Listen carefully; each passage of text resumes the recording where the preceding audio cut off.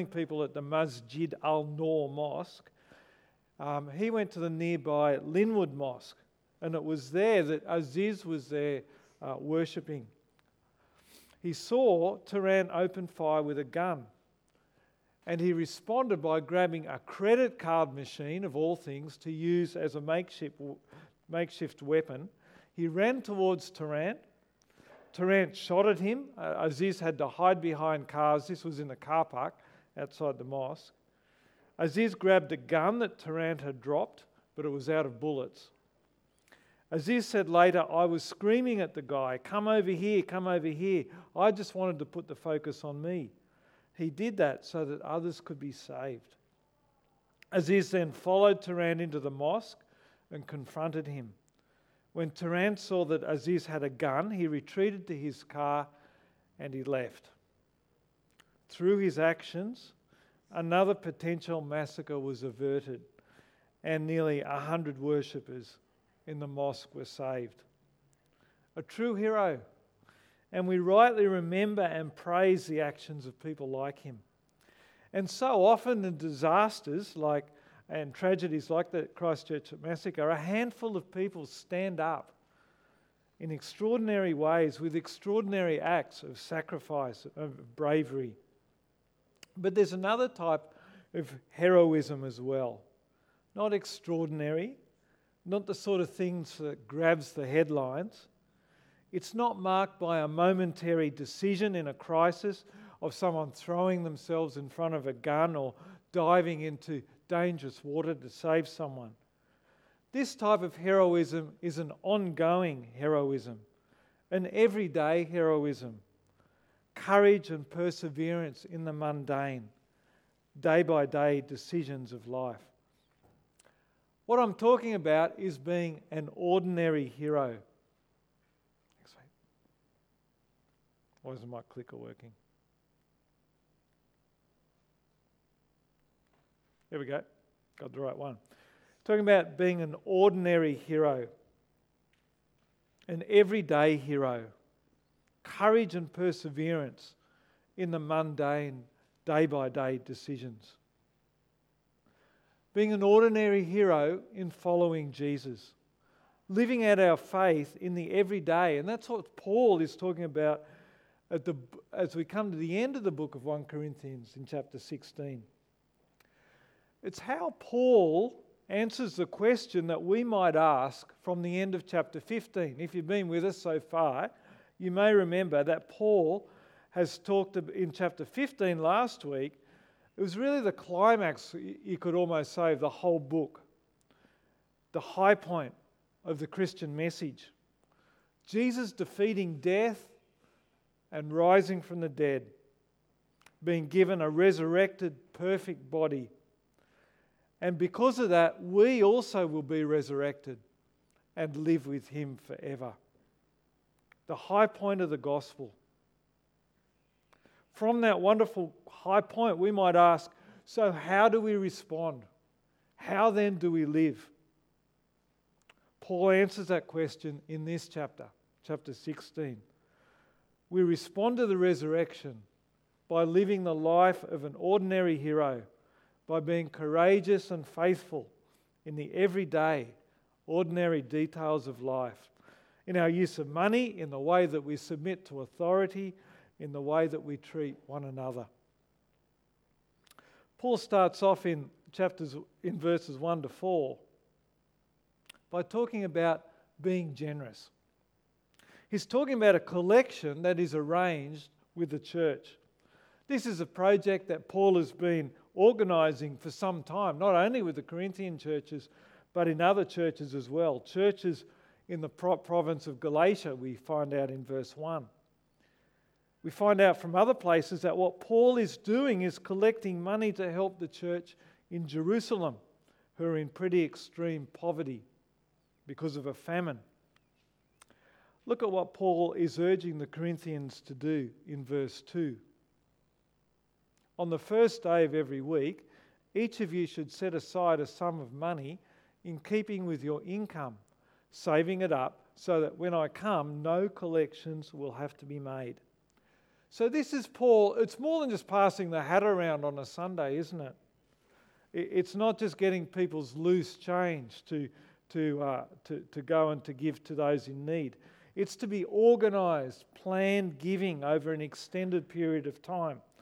Paul is wanting the church to be generous, not just in a spontaneous way, but to plan it in their budget, to set money aside each week so that the end result is a pretty substantial sum of money that Paul is collecting from the church and taking back to Jerusalem. Now remember the context of this passage. This very practical instruction for the church to dig deep into their pockets comes hot on the heels of that great chapter on the resurrection. It's no accident that Paul has put this passage here. He's answering the question, how then do we live in the light of Jesus conquering death? How do we respond to the reality of our future with resurrected perfect bodies for eternity with Jesus? We are to respond with our hip pocket. We're to open our hands and to freely give. This magnificent truth of the resurrection needs to affect us in the everyday plans and decisions of our lives. Paul many times in his letters talks about having a concern for the poor. And the appropriate response for us to God's kindness and forgiveness and generosity to us is to be generous and kind to others with our finances and in other ways as well. Not just to pull out our loose change when we see someone in need, but like Paul urges the Corinthians, to budget to be generous, to plan it into our lifestyle. To give to the gospel regularly, the work of the gospel regularly at church. Support missionaries like Kerry and Heidi. Give to the poor through Christian aid organisations like TEAR or World Vision.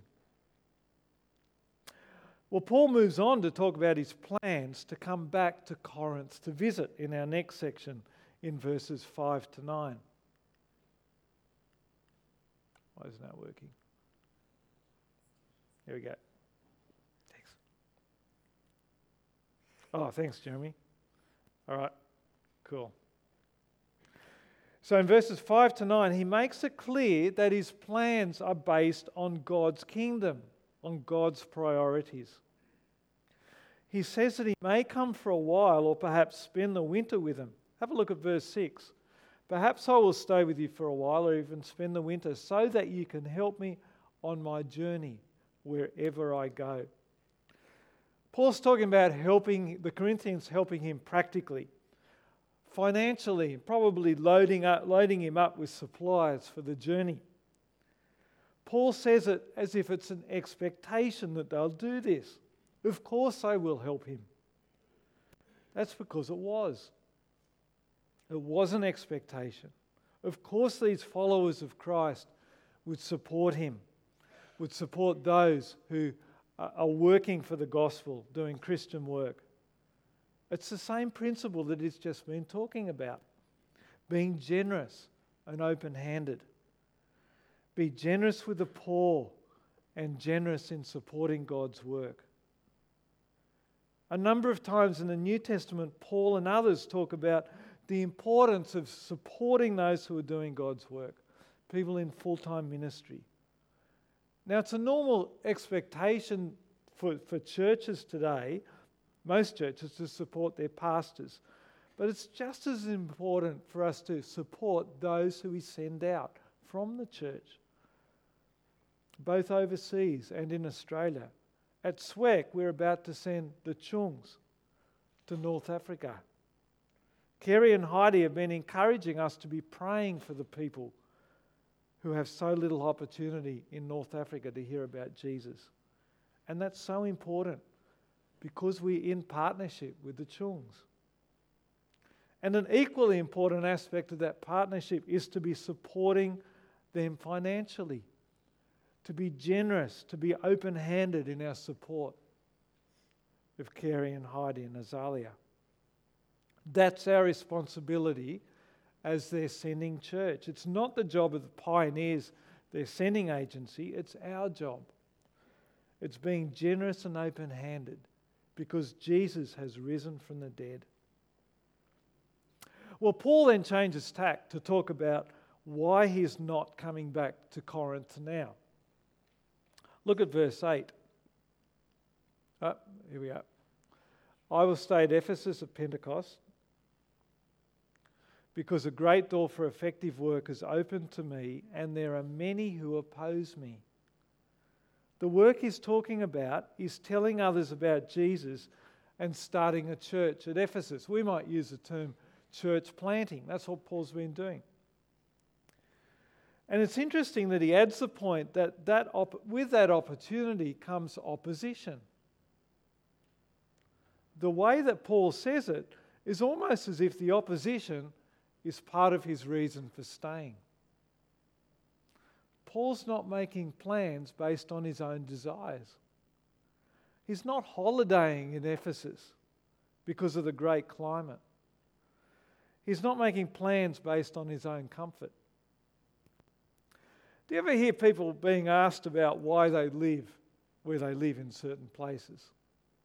Often I hear people on the radio and other places talk about going to the country, moving out of the city. And very often they use the term because of a lifestyle choice.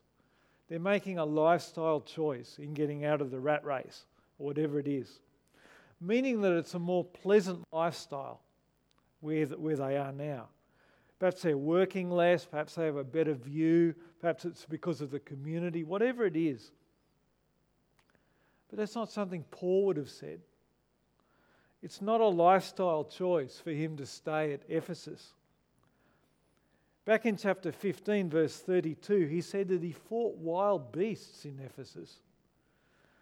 His life was put in danger because of his choices in doing God's work. It's a kingdom choice based on God's priorities. He was convinced that was the most effective, strategic place for God to use him at that time. And that came ahead of comfort, lifestyle, personal preference. Once again, how does Paul respond to the reality of the resurrection? By making decisions in his everyday life based on putting God's kingdom first. This seems a very ordinary, mundane chapter, and we can be inclined, I think, sometimes to skip over it after the high point of chapter 15. Oh, it's just Paul kind of wrapping up the letter. We'll just skim read it. But if we scratch beneath the surface, we see a picture of what it's like to live with Jesus, our King, in very everyday ways, now that he is King over sin and death and every power on heaven and earth. This is a picture of how to live as an ordinary hero in our day-to-day planning, in how we decide to use money, where we decide to live. I wonder what sort of things have influenced you in where you live. Are you influenced by lifestyle choices? Or is it more for convenience to be near a train line or work or school? Or perhaps finances have played a big part. You're renting where you are, or you've bought into a place where you can afford. Now, I know for many of you, you're still living at home. You're at uni, and you're still with your parents, and that's a financial necessity. So you don't get much of a choice where you live. But if you do, or if you are thinking of moving out of home, how much do kingdom priorities influence your thinking about where you're going to live? If I live in this suburb, I'll be closer to church and have more time for ministry. Or I'll be in a better position to get to know my neighbours. Then we could also ask the same questions about our job or even our uni degree that we choose. What influences our decision to become a physio or a teacher or whatever it is that you're doing? Do I have kingdom priorities when it comes to what sort of job I look for. Well, Paul then changes the focus from his plans to Timothy, who works with Paul. In verses 10 to 11, he urges the church. Why is this not working? There you go. In 10 to 11, he urges the church to submit to Timothy and to those in authority because they are doing God's work. Part of the point is similar to what Paul was talking about earlier, to look after those who are doing God's work. In verse 11, he says that no one should refuse to accept Timothy. But there's also another dimension to what Paul is saying.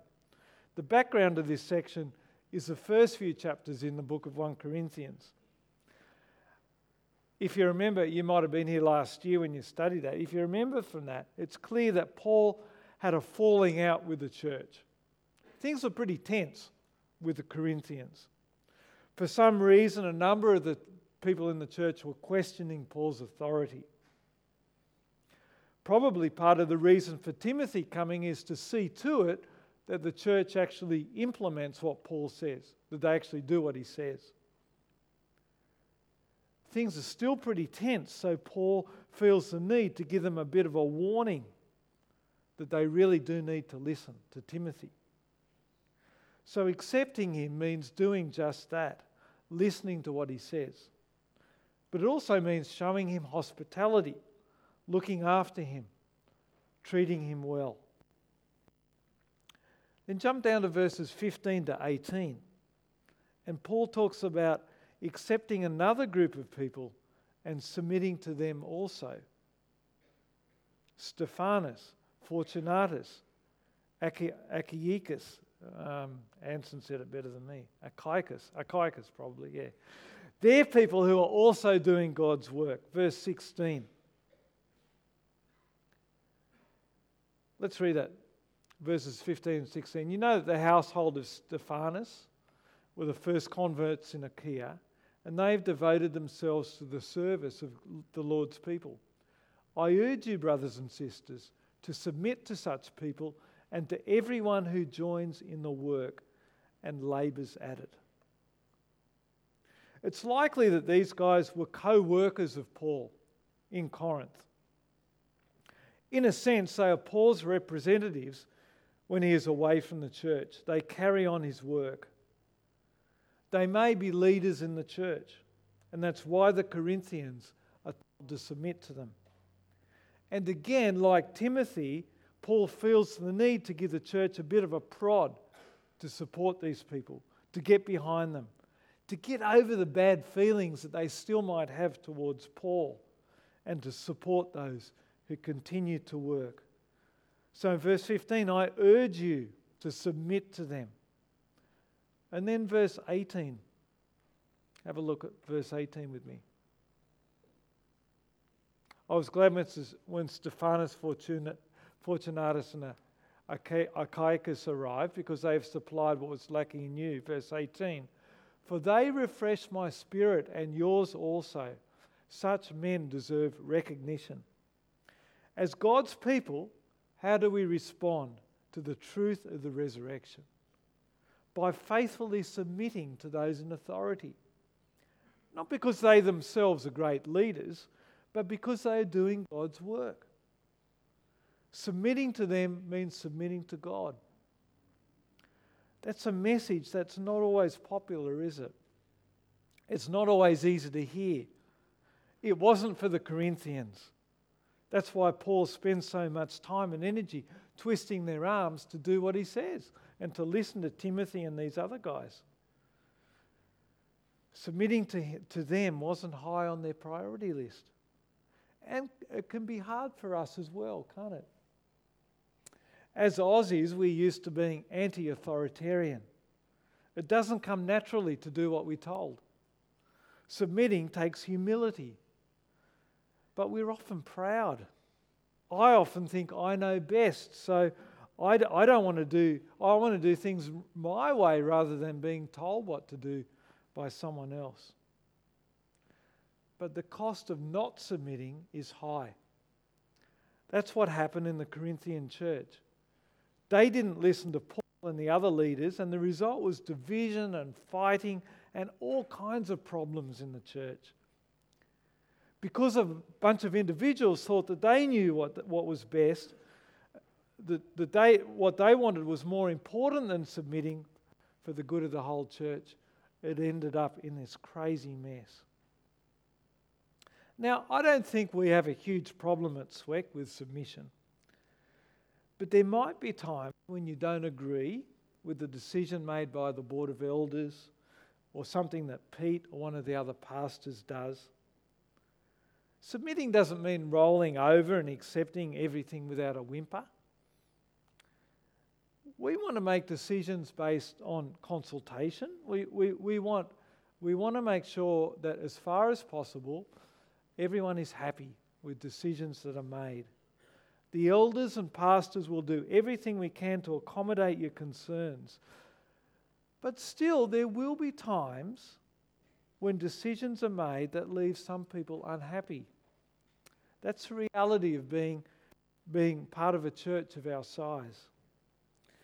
And if you're left feeling sometimes unhappy with a decision, less than satisfied, then I guess you have two choices with the way you respond.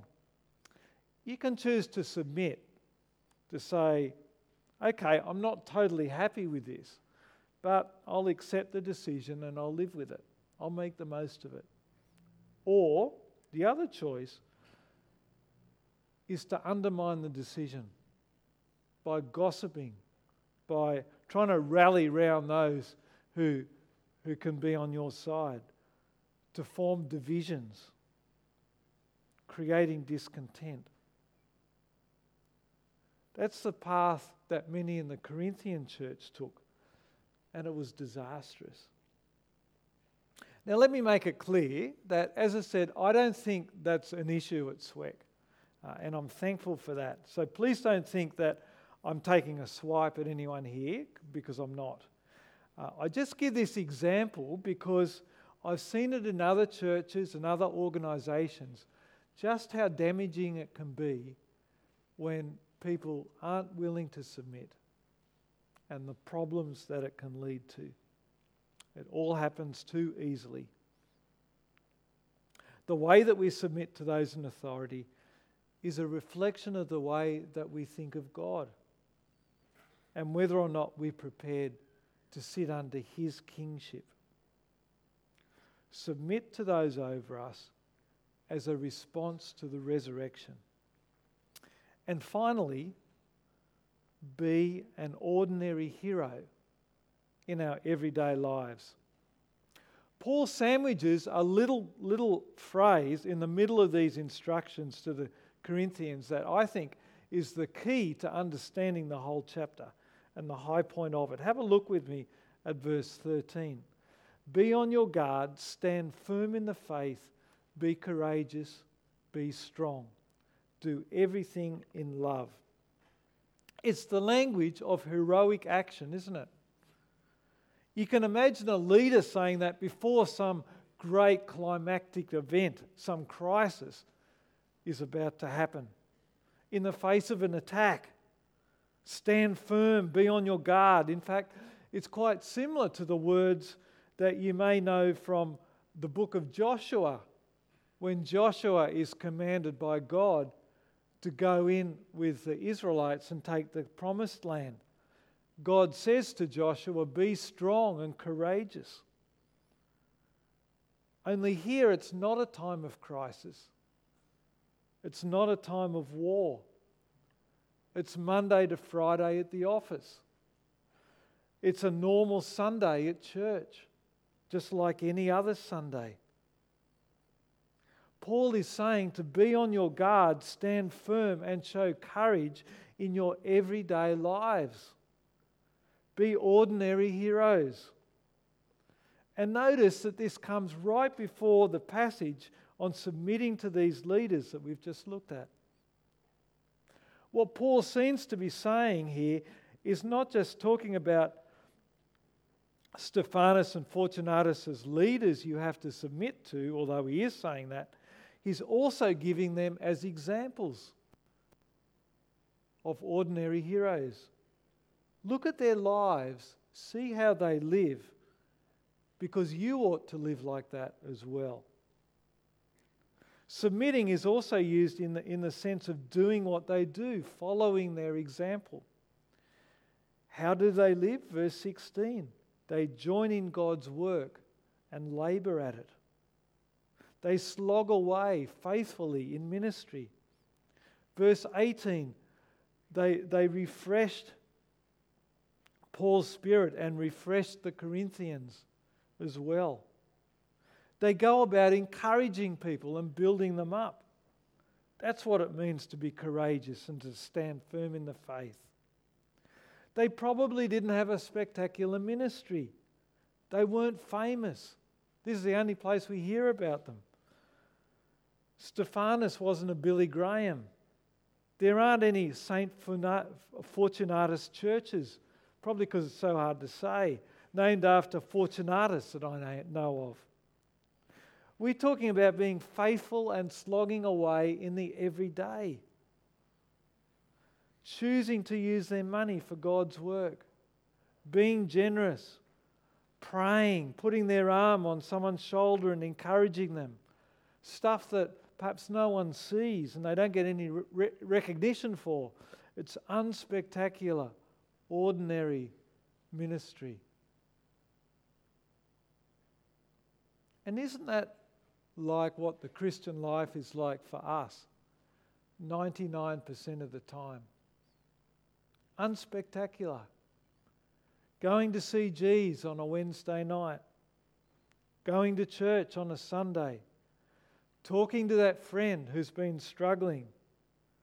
Trying to make time to read the Bible before going to work. We might not think of this way, but living faithfully day by day, standing firm in our faith, it takes courage. We need to be strong. And so Paul's word to you today, if you are doing that, is well done. Keep going. Keep being courageous. Don't give up. But maybe we are a bit like the Corinthians. Maybe we need a bit of a prod, a bit of a reminder, a bit of a spur along. There are times when I find it hard to open my Bible. It can seem dry or a bit irrelevant to the pressures that I'm facing with my family or at work or wherever. Or maybe you're feeling discouraged, perhaps disappointed with God, unanswered prayer, illness, or some issue in your life that's a huge weight on you and there seems to be no way out. I know from experience that when I've been at that place, it's almost impossible to think of the idea of encouraging and giving to other people.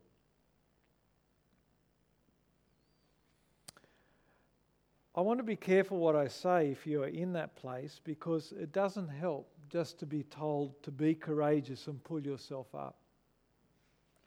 But what I do want to say is try to hear what Paul has been saying in 1 Corinthians. Know that Jesus has put things right with his resurrection.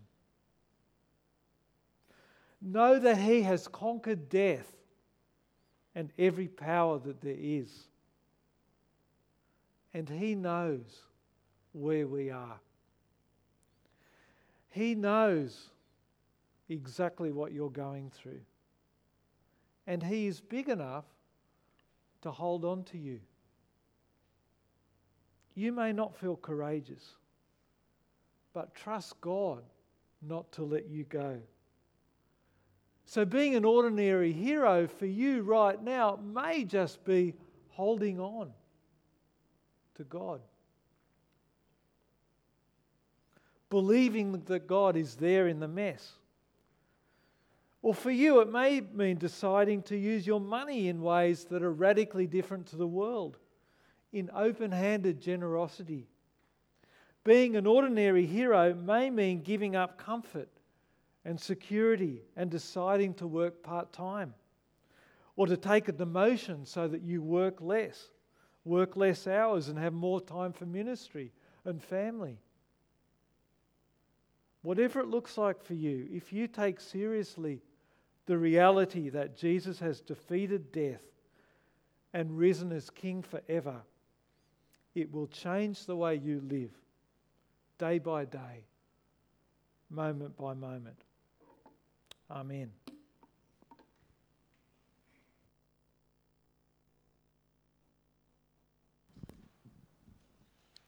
Well, we've heard a challenging yet practical application of the Word of God to our own everyday lives. And as we go and reflect on this, and Monday starts tomorrow, it's public holiday, that's all right. Tuesday starts in a day's time. I wonder if these words of being an ordinary hero for the kingdom of God, I wonder whether these words will still be in our hearts and in our minds.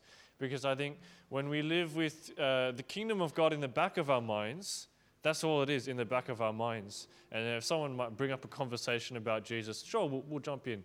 But I think to really be faithful, what we see here in this passage, and to live as a faithful Christian, we need to have it in the forefront, in the center of our minds, for us to be actively serving God and actively being faithful there. And it's not easy. There's a lot of practical application there that we've seen this morning. So that's why we need God's help. That's why we need the encouragement of our brothers and sisters here at church, so that when we do go out into the world, into our ordinary lives, whether it's changing diapers, doing Excel spreadsheets, whatever it is, we can know that we are being faithful in serving the Lord. Why don't we respond in a simple way?